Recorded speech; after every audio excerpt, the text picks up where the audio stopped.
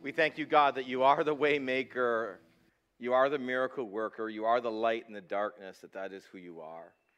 And we gather now to hear from your word, so we ask that you would direct our attention to it. By your Spirit, O God, would you make your word come alive to us as we can't understand it without the guidance of your Spirit. So Spirit of God, be at work now. We pray that you'd bless us, that you'd open our eyes to truth. We ask this in Jesus' name, amen. You can be seated. Do you live like God can save anyone? I'm not asking you if you believe that. That's very different. Most people would say, most Christians would say, they believe that God can save anyone. The question I'm asking is, do you live like that? Do you live like God can save anyone? If a devout Muslim moved beside you, or was a colleague at work, a professor of yours at school, likely not at Redeemer, but at other schools, and that devout Muslim was there, and you were interacting with them, would you live like God could save them? Would you be praying for them in a way, believing that God could save them? Would you be interacting with them in a way that you would believe that God could save them? Do you believe that God can save anyone, and do you live that way? I mean, think about the people around you right now. Do you believe that about your neighbors? And do you live that way? Do you live that way about the person in your family that seems furthest from the Lord? Maybe struggling with some type of addiction, maybe wrestling in some way like that?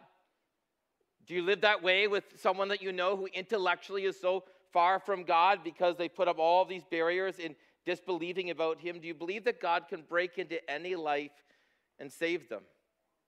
Do you believe that about your parents? Do you believe that about your children? Do you believe that? And then do you live that way? We've had glimpses in the book of Acts of God's all-encompassing grace. Grace has begun to work into the lives of the Samaritans, and then grace extended itself to the life of an Ethiopian eunuch. And God is preparing his people as we go through the book of Acts for that fact that he's about to extend his grace to everyone. That God's grace is going to be extended to the whole world. So if you have your Bibles with me, would you turn to Acts chapter 10? It'll be on the screen, the whole chapter. This week, so this is an interesting part of Scripture. This week we see Luke's account of it. Next week we'll hear Peter's words of it, of the same account in chapter 11. And I'll take two different angles on basically the same concept. Verse 1, at Caesarea there was a man named Cornelius, a centurion, in what was known as the Italian regiment. He and all his family were devout and God-fearing. He gave generously to those in need. He prayed to God regularly. One day at about 3 p.m, he had a vision. He distinctly saw an angel of God who came to him and said, Cornelius. Cornelius stared at him in fear. What is it, Lord? He asked. The angel answered, your prayers and gifts to the poor have come up as a memorial offering before God. Now send men to Joppa to bring back a man named Simon, who is called Peter. He is staying with Simon the tanner, whose house is by the sea. When the angel who spoke to him had gone, Cornelius called 2 of his servants and a devout soldier who was one of the attendants. He told them everything that had happened and sent them to Joppa. So we have here a centurion in the Italian regiment, so he's part of the Italian army. He, as a centurion, is in charge of 100 men. You may know Rome was established about 743 BC, so Rome's been around a long time at this point. They're now the world power, and this is kind of in reference, the first time in Scripture we see reference to Italy in this way, as that begins to emerge. At one time we were just talking about the Romans, but then eventually Rome is part of Italy. We're talking about the Italians. It's a transition that's occurring in this season. He's not a full convert. So unlike the Ethiopian eunuch who likely was circumcised, this man is not.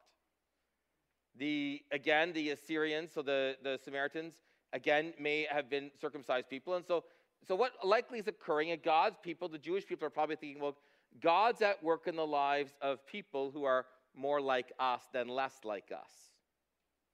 And God's about to show them that he's about to be at work in everyone's life, regardless of how much like the Jewish people they are or aren't. Probably because of the monotheistic nature of Judaism, right, over against the pluralism of the Roman or Greco-Roman world. He's been drawn to understanding Jewish custom and culture. Though he hasn't fully bought in, it does describe him as God-fearing, which is a term usually talking about someone who's been quite intrigued by the Jewish faith. He's giving generously to those in fear, those in need. He prays to God regularly. So he's come to a place where whether or not he's quote-unquote a devout Jew because he's uncircumcised, at least to the point in place where he's believing he should be praying to God. And at 3 p.m, he has a vision. God actually meets with them through an angel, calls out to him and lets him know that he has a plan for him, that he's going to be at work, that the work that God had started in him, granting this interest in him, he's continuing. So verse 9, about noon the following day, as they were on their journey and approaching the city, Peter went up to the roof to pray. Roofs would be flat in those days. He became hungry. He wanted something to eat, probably indicating he called down asking for a meal. And while the meal was being prepared, he falls into a trance. He has a vision. He sees heaven opening and something like a large sheet being let down to earth by its 4 corners. It contained all kinds of 4-footed animals as well as reptiles and birds. Then a voice got up and said, "Get up, Peter, kill and eat." "Surely not, Lord," Peter said. "I have never eaten anything impure or unclean." The voice spoke to him a second time, "Do not call anything impure that God has made clean." This happened 3 times, and immediately the sheet was taken back to heaven. So Peter has a vision. So here we have visions twice. It's called a vision back down in verse 19. It says he fell into a trance earlier. What is a vision? Paul talked about this when we looked at Pentecost, but a vision is often an occurrence from God that happens while you're awake, and God chooses to speak to you very clearly in a supernatural way. In the day of Pentecost, we see from the prophecy of the Old Testament that God will grant his people, sons and daughters, vision. Now, I don't think that makes it something that's just normally going to occur all the time, but I do believe that there are certain junctures where God's going to grant vision. I mean, you see in the Old Testament, Isaiah, Ezekiel, Daniel, others granted visions. What are visions? Well, sometimes, typically 3 things. They grant you a depiction of the future. The person who has the vision is able to see something that has not yet occurred. Sometimes it's a truth about Scripture, and a truth about Scripture, in this case, not yet revealed. And sometimes it's about ministry. And here, it's about both a revealed truth of Scripture not yet fully understood and about ministry. Now, I need to say this. That's what's happening in Scripture. In our day, the canon of Scripture is closed. That means that we have the complete Word of God here. So God's never going to give someone a vision to add to the Word of God. I've said this a number of times here. I think this is really important as we understand the role of God's Spirit in our lives. But the Spirit of God will never lead you where the Word of God cannot take you. So when someone comes to me and says that God's told them something, I'm like, okay, let's see if it's aligned with God's Word. Right? So sometimes I've had people tell me, God's actually told me, some guy comes to me and says that I should move in with my girlfriend. I'm like, really? Like before they're married, right? I'm like, that is not at all aligned with God's Word. God would not tell you that. It's not something God would ever tell you to do. And so sometimes I have people that come to me telling me things that they say God has told them that they should do, and it's not of the Lord. It can't be. So I'll just say it again. I think this is a really important principle in life. God's Spirit will never lead you where the Word cannot take you. And so I believe today God's Spirit may reinforce a teaching of Scripture through a vision, may reveal to someone something about the future, may grant them to know a ministry that God has in store for them. Now, I want you to know this happens 3 times. So in Peter's life, this is a very common theme. He denies Jesus 3 times. He's restored by Jesus 3 times, right? And just like Peter said to the Lord, pre-resurrection, I'll never deny you. He says to the Lord, I can't eat this. Because everything about him is saying, like, I can't do this. It's against all that is my upbringing, my culture, my understanding of Scripture. And God says, don't call anything impure that I have made clean. And he does it 3 times. Now, interesting enough, Marcio made this point at staff meeting this week. Peter is already staying at the house of Simon the tanner. What does a tanner do? Well, a tanner kills animals in order to make what he needs at the place, right? Like he's making objects, clothing, shoes, belts. And so as that's all occurring, maybe tapestry, like stuff, tarps. And so as he's doing that, he becomes unclean.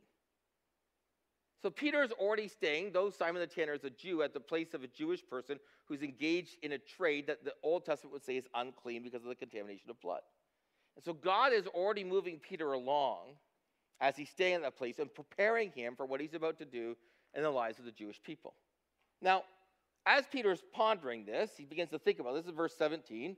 While Peter was wondering about the meaning of the vision, the men sent by Cornelius found out where Simon's house was and stopped at the gate. They called out asking if Simon, who was known as Peter, was staying there. While Peter was thinking about the vision, the Spirit said to him, Simon, 3 men are looking for you. Go up and down, get up, go downstairs. Don't hesitate to go with them. I have sent them. Peter went down and said to the men, I'm the one you're looking for. Why have you come? Then Peter replied, we have come from Cornelius, the centurion.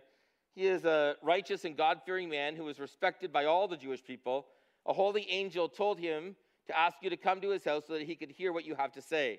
Then Peter invited the men into his house to be his guests. So Peter's getting something here, because that's not what he would have ever done before. You see, the Old Testament law, we're going to read in a minute that Peter says that they're not to associate Jews and Gentiles. The reason that Peter says that, and you can read that in the pseudepigrapha, that's extra biblical writings, the hundreds of pages, thousands into thousands. Mishnah, it's bedtime reading if you ever need it. And it's Jewish literature written through the ages, right? A lot of the Mishnah is more kind of in the intertestamental period. Same with the Apocrypha, which is part of the Catholic canon of Scripture, but not ours. But it's good Jewish literature, even though it's not canonized, right? It lets you know what's going on in Jewish history. They're very clear that in their legalism, which is where the Pharisees come from, because Pharisees obviously aren't a sect of the Old Testament. They emerge in the intertestamental period, and the Sadducees, that they need to add laws to the law to make sure that no one breaks the law, right? That's what we did years ago. If you don't dance, you can't have sex. So Baptists didn't dance 30 years ago. If you don't have a sip of alcohol, you can't get drunk. So we'd sign that, you'd never drink alcohol 30 years ago. This church did that, 4 years before I got here. To sign on to be a member, you would sign on that you wouldn't go to movies, you wouldn't dance, and you wouldn't drink. You wouldn't have alcohol in your home. And so what happens is that churches did that, but the Jewish people did that. So if a Gentile who doesn't have the same customary laws as a Jewish person is touching things that are unclean and eating things that are unclean, and their house is full of things that are unclean, then if you, a Gentile, end up associating with them, you, by association, become unclean. And so you don't associate with them. And you assume that God's saving work is simply for your people, because the Messiah is promised to you. So here, Peter invites them into his house, because he's beginning to understand what God is doing. You see, as we see this through Scripture, God's beginning to reveal to his people, he's going to be at work in everyone. It's why you see the work first among the Samaritans, which are half Jewish, half Assyrians, and then in the life of the Ethiopian eunuch. And so all of a sudden, Peter's paradigm is being shattered. His ideology, his whole way of understanding. I mean, as he's read the Old Testament and understand who Jesus is, he's convinced that Jesus, the Messiah, is simply for the Jews and a few other people. He's not yet understanding the Great Commission. He's not yet understanding what Jesus is talking about when he's for everyone. He's not understanding the interaction with the Canaanite woman. You may remember that. He's not understanding all that God was doing through Christ yet. This is progressively happening. And he's having an aha moment. We've all had those aha moments, right? I had one this week, right? Sometimes they're just part of life. They're just practical things in life, right? So after my confession last Sunday about my workout routine not helping the way I anticipated, I decided to Google healthy workout routines, and I learned. I had this aha moment. Push, pull, legs. Didn't know. Had no clue. And I realized that though I was going to the gym 4 times a week, and I would use kind of 6 different pieces of apparatus, I would do 3 sets at each piece of apparatus, I would do 10 reps at each of those sets, that all I was doing was pushing. I needed to pull. It was a great aha moment for me. So I decided I'm going to do 2 push days and 2 pull days. So Wednesday was my first pull day. So, sorry, this is just a dumb story. I went to the gym, looked around the gym, and thought, let's find things I can pull on, literally, right? Like machines, apparatus, stuff that. So I tried a few machines, and finally I'm like, what else can you pull on? And I see a chin-up bar, and I think, let's do it. So I take the 2 steps up, and I leap up in the air, and I grab the pull-up bar, and I can't do a thing. All of my might. I've been working out for like 3 years off and on, maybe more off than on, but I think more on than off, and I can't do a thing. I can now bench a fair bit of weight, and I can't do nothing. I'm just hanging there in the air like, And so I let myself down, and there's a step there. I don't know what this step does, and I let it down. It's connected to the weights. I think maybe this will help, and I hop back on, and I jump up, and it doesn't. It doesn't help at all. It might supposed to be. I don't know what weight to put it on. I got nothing. I'm not moving at all.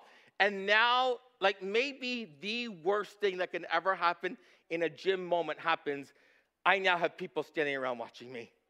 And if people are standing around watching you, you're doing well, it's okay. In this moment, it's not okay. And I'm like, Lord, it's pretty early in the morning here. Why are they here?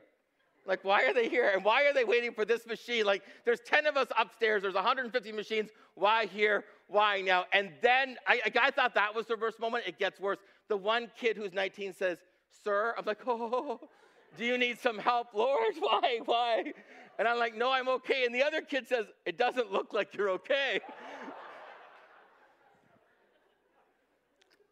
So I went home and I told Amy the story, and I said, I'm going to learn to do chin-ups. And she said, maybe not at the gym.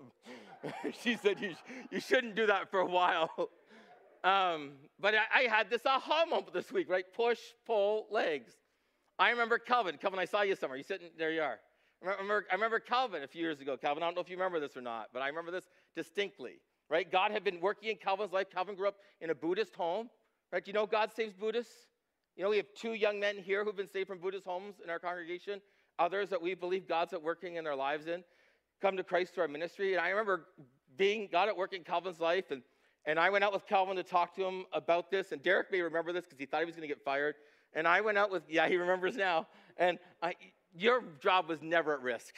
And I went out with Calvin, and I'm talking about salvation. And Calvin's talking about sin, and sin being something that you do against God. So sin is lying, sin is stealing. And I say, well, Calvin, sin is more than that. Like, sin is actually even prioritizing anything over and against God. So Calvin's a really smart guy, really high grades, and he's also an amazing athlete and like an Ontario champion in track and stuff. And if you ever want to see, I don't know if you still have in your phone, pictures of a long jump that you don't think is possible, ask him. It's insane.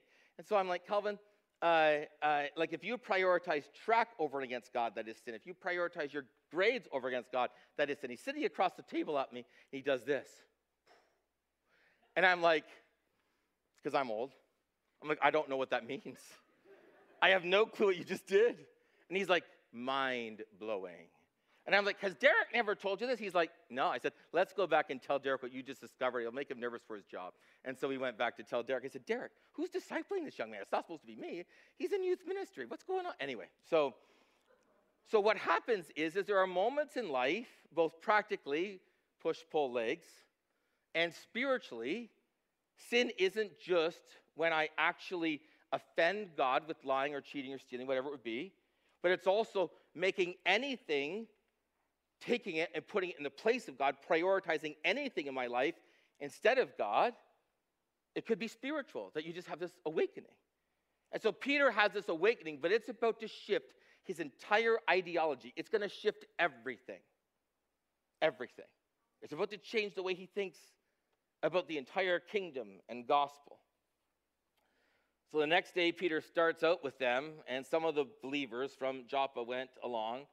The following day, he arrived in Caesarea. Cornelius was expecting them, and he had called together his relatives and close friends. As Peter entered the house, Cornelius met him and fell at his feet in reverence. But Peter made him get up. Stand up, he said. I am only a man myself. While talking with Peter, Peter went inside and found a large gathering of people. He said to them, you are well aware that it is against our law for a Jew to associate with or visit a Gentile. But God has shown me that I should not call anyone impure or unclean. So when I was sent for, I came without raising any objection. May I ask why you sent me? So Peter just wants to know, Cornelius, why did you send me? Why did God send an angel to you to get me? Verse 30, Cornelius answered, 3 days ago I was in my house praying at this hour. At 3 p.m, suddenly a man in shining clothes stood before me and said, Cornelius, God has heard your prayer and remembered your gift to the poor. Send to Joppa for Simon, who is called Peter. He is a guest in the home of Simon the tanner, who lives by the sea. So I sent for you immediately, and it was good of you to come. You see respect for Cornelius. He doesn't know how to revere a man of God like Peter who's coming, and he bows down, and Peter's like, no. No. He said, I'm just a man like you. Peter explains his revelation. Cornelius explains his question as to why he sent for him. And now we're all here, Cornelius says, in the presence of God to listen to everything the Lord has commanded you to tell us. He's invited all his friends and family. A godly man's coming. He's going to explain to us how we can understand God, how we can understand heaven, how we can understand eternity. I mean, Cornelius has kind of figured out how long it will take Peter to go, or his friends, to go to get Peter and come back. And he's gathered a crowd to wait. And if you didn't catch this as I read through this next part, this is the Gentile Pentecost. Right? The Jewish Pentecost is earlier in the book of Acts. This is Gentile Pentecost. This is what God is doing here. So Peter begins to speak. I now realize how true it is that God does not show favoritism, but he accepts from every nation the one who fears him and does what is right. You want to know, there's all kinds of theory out there right now around race and culture. Right? You can read all kinds of volumes on critical race theory. And in reading those volumes, all kinds of disagreements about what it is now. How it started out, where it's ended up.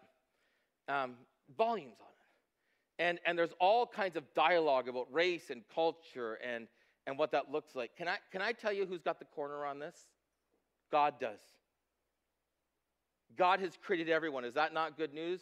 Everyone on this planet, everyone you set your eyes on, everyone you know, everyone you hear about is created in the image of God. Everyone. Equally across this planet. There is no room whatsoever for racism in the kingdom of God. None.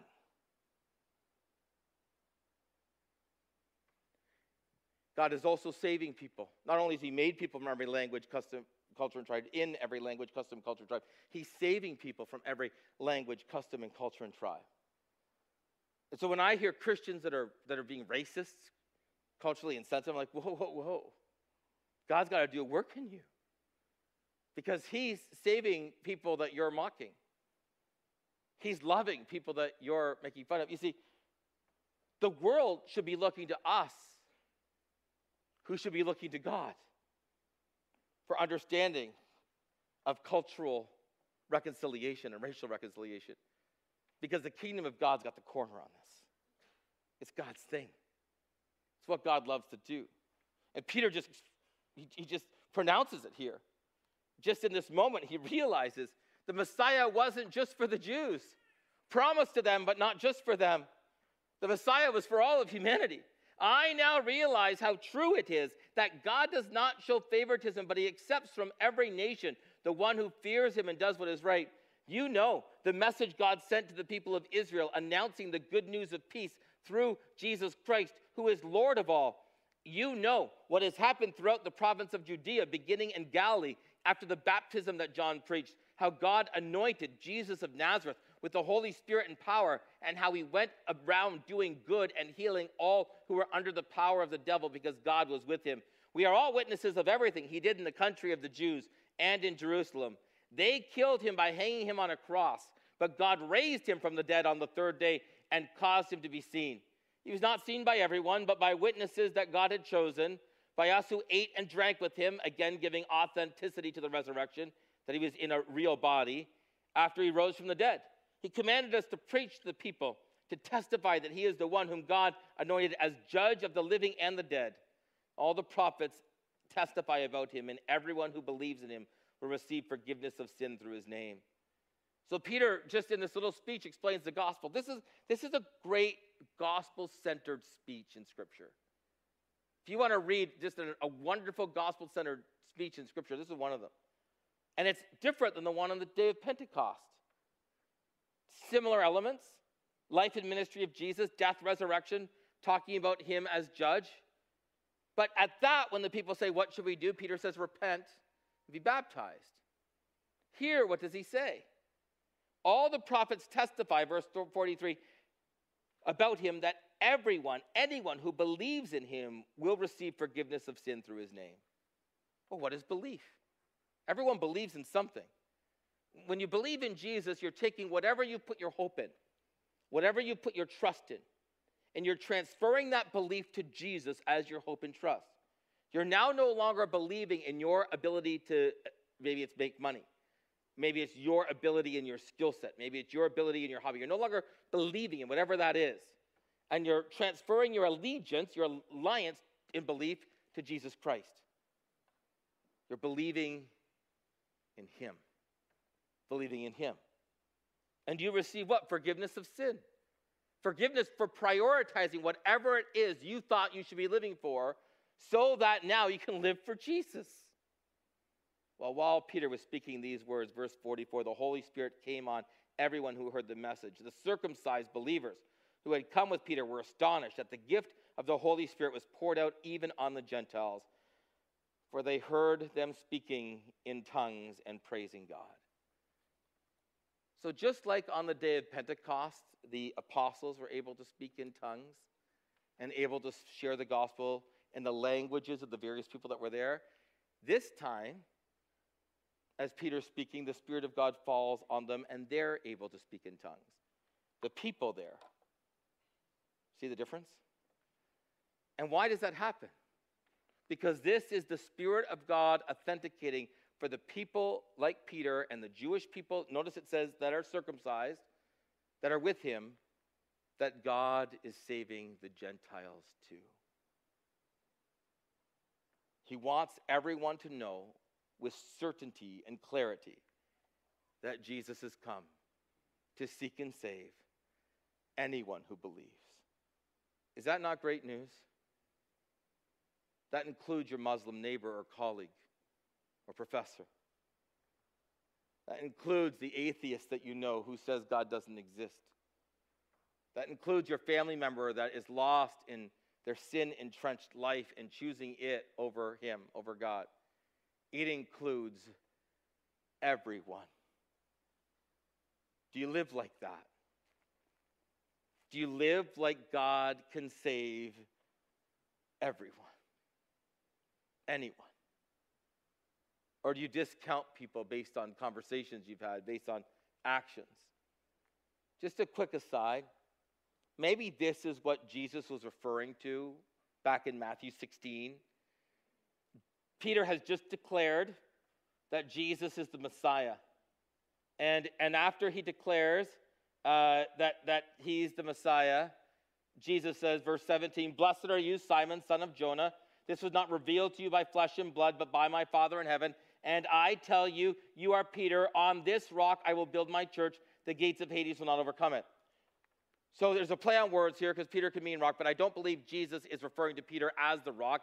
I believe it's the truth that he's the Messiah, the Christ, that is the rock. But then he says this, "I will give you the keys of heaven. Whatever you bind on earth will be bound in heaven. Whatever you loose on earth will be loosed in heaven." And it's interesting after that statement that God chooses to use Peter as the messenger on the day of Pentecost to the Jews and as the messenger on this day with Cornelius' house and family at the Pentecost for the Gentiles. Because maybe that's what he's referring to, at least in part because of this. Then Peter said, "Surely no one can stand in the way of them being baptized. They have received the Holy Spirit just as we have." So he ordered that they be baptized in the name of Jesus Christ, and then they asked Peter to stay for a few days. So they're baptized, they get out the tank, they baptize, and Peter stays and teaches. So I want you to note three things as I close. Number one, the cross is for everyone. The cross is for everyone. There is no ideology. There is no philosophy. It doesn't exist on this planet that is more welcoming than Christianity. Oh, people will say it's exclusive. No, it's inclusive. It's for anyone who believes. Anyone who believes. Anyone who believes can be a Christian. Is that not good news? It is the most inclusive way of thinking on the planet because it's for anyone who believes. And it's for people from every culture. I mean, I am so excited that in this building, we couldn't do this in the old building. I know the Karen met with us there, but not at the same extent. I am so excited that in this building, we're going to have 3 congregations meeting. Is that not a wonderful use of a facility that God's granted us? That together we can be doing this and our kids can be together. I mean, if your kids come on a Tuesday night to Kids Zone or to youth, you know that as they show up, there's a group from the community, there's a group from our church, and there's a whole group from the Karen congregation. And soon we're going to add to that a group from the Brazilian Portuguese congregation. And together we'll be working in God's kingdom. You know, the next step is we're asking people from the Karen congregation to be volunteering with us, and there's a variety of reasons for that. We want their children to be able to look at the leaders at a thing like Kids Zone and be able to know that they have godly people in their own congregation they look up to. And we want our children to be able to look up at the leaders and know that the godly people they can look up to aren't just from James North, but they can have been raised in some other place, in some other culture, and lived in refugee camps for years, and God is at work in their lives too. I remember one Sunday as I was meeting with the young Karen men, and I've shared some with this before, and I was asking them about this volunteering and teaching some of them to teach the Bible and, you know, encouraging them to do so. And even like on a Friday night where Jordy has a team from Redeemer that's giving leadership and saying to some of them, hey, I'd like some of you to start to teach on a Friday night. And they said, Dwayne, we could never teach in front of the people from Redeemer or McMaster. We're just Karen. We're just Karen. I'm like, that is not true. That's not true. You are children of the Most High God whom He has saved. At the foot of the cross, there is this incredible equalizer. You are now heirs of God. You are co-heirs with Christ. We are brothers and sisters together in the kingdom. You are not just Karen. You are part of the kingdom of God, and you have so much to offer. And see, our lives need to be lived like that people around us see, that we appreciate when someone from whatever tradition they're coming from comes to faith in Christ. And it's why I believe in Scripture, God doesn't give sample business meetings. He doesn't give sample order of services. He talks about different distinctives in a worship service, but He doesn't give a sample order of service because it allows His worship and He allows His churches to operate within every culture and custom and language and tribe as long as it's honoring to Him according to Scripture. He's granted a whole bunch of freedom. So we have so much to learn from each other. Is it wrong if I go to a Karen service and the person who prays for 30 minutes? No. Listen, when you don't speak Karen, it's daunting, to be honest, when someone prays for 30 minutes and you're not sure when they've said amen. You open your eyes, you look around, no one's eyes are open, you close your eyes, right? And you're at the front. I used to be at the front all the time. Now I sit down and you look around. You're like, all right, no, not yet. Or you look around and some of the young people are also looking around because they're wondering when the prayer is over. They understand the language. They're just hoping it's over sooner than later. And listen, I'm half kidding, guys, but you know I'm not half kidding because we've had these conversations. And I look up and they look at me and they're like, Pastor. And I'm like, oh, shoot, close my eyes. But He's saving people from every language, custom, culture, and tribe. That's what God is doing. And there's no just Karen. They're going to be the leaders of our church one day. You know that, right? They're going to be qualified to be elders and deacons and ministry chairs just like we are. Because God's at work. Secondly, it's a hard lesson to learn. That to live like God will save everyone. Listen to this from Galatians 2. When Cephas, that's Peter, came to Antioch, the Apostle Paul says, I opposed him to his face. It's pretty strong language. Because he stood condemned, again, strong language. For before certain men came from James, he used to eat with the Gentiles. So Peter got this. But when they arrived, he began to draw back, separate himself from the Gentiles, because he was afraid of those who belonged to the circumcision group. And he didn't get it. The other Jews joined him in his hypocrisy, and by their hypocrisy, even Barnabas was led astray. when I saw that they were not acting in line with the truth of the gospel, Paul is accusing Peter here of unsound doctrine. I said to Peter in front of them all, you are a Jew. You live like a Gentile, not like a Jew. How is it then that you force Gentiles to follow Jewish customs? It's easy to believe, it's harder to live. Example right there in Scripture, right? Peter, by Paul, is spoken of as someone who's condemned, hypocritical, and not in line with the truth of the gospel. That's pretty strong from one apostle to another, isn't it? And I hope it shows you the humanness of the apostles. They're not Jesus. They're not. And so here you see Paul correcting Peter and saying, Peter, God's the one who showed this to you. Peter, you're the one who had the vision. Peter, what's happened? And sometimes in a morning like this, you can become really convinced that, yeah, that's right. I need to love on my Muslim neighbor. I need to love on the person that is in opposition to the gospel. I need to love on that family member. And then 3 weeks out, it's like so hard, isn't it? It's just tough. They say mean things. They act cruel. And that may not be the case, because not all non-believers say mean things or are cruel. They just stand in defiance of the gospel.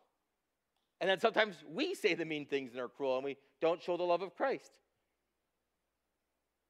And so in a moment like this, we can become convinced of this truth, and then 3 weeks later live like we never heard it. And we all do that. It happened to Peter. And so what do we do? And I close with this. Spirit of God, would you take the truth of your word and just embed it in my heart? You're in me. I can't do this without you.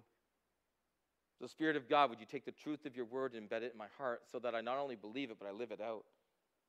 So I not only think it, but I act upon it. So it's not only something that I talk about it, but it's something that people see me doing in the way that I live. And so then you begin to look at the people around you, and you start with prayer. And maybe the prayer needs to start like this. Before you even start with God, would you save them? Maybe you need to start with God, would you change my heart toward them? And then God, would you save them? God, would you open up doors into their lives? Jason, you guys can come up. And we just begin to pray like that. And then we begin to live like that. You see, Peter got this. We'll take a look at this again next week. And then as we see in Galatians, totally fell back against it because it was tough. Because people were saying, Peter, what are you doing? Peter, they need to be circumcised. Peter, they need this. Peter, what about the dietary laws? Peter. And Peter fell into the trap of the pressure of public persuasion, like we all do. Can I just share this and then I'm done? Do you know how easy it is for God to save the person that you've thought of this morning? As easy it was for God to save you. And if you don't believe that this morning, then you're thinking of yourself way more highly than you ought to.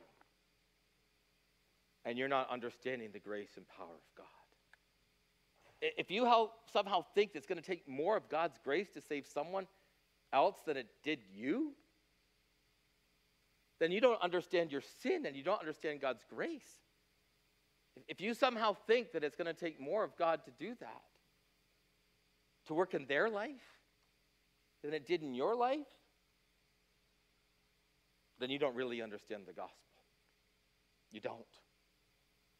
And you don't understand the nature and character of God. You don't. Because God can save anyone. Anywhere. Any place. Anytime. And it's something we shouldn't just believe. It's something we should live. Because it's true. Would you pray with me? God, we confess that it's easy to fall into the trap of believing that somehow we were easier to save. Or somehow, though we would never say this out loud, there was something about us that was worthy to be saved, over and against the fact that you just delight in saving. And you gloriously saved us. And God, may we see that the lostness of the people around us is the same as our lostness was. And that the grace that they need is the exact same grace that we needed. And that they need the hope that we have in you. And so, God, may you take the truths of these texts, that you are longing to save people from everywhere and anywhere who believe in you and call on your name. And may we live them out in front of us as we look at the people around us. We pray this powerfully in the resurrected name of Jesus Christ the Lord. Amen.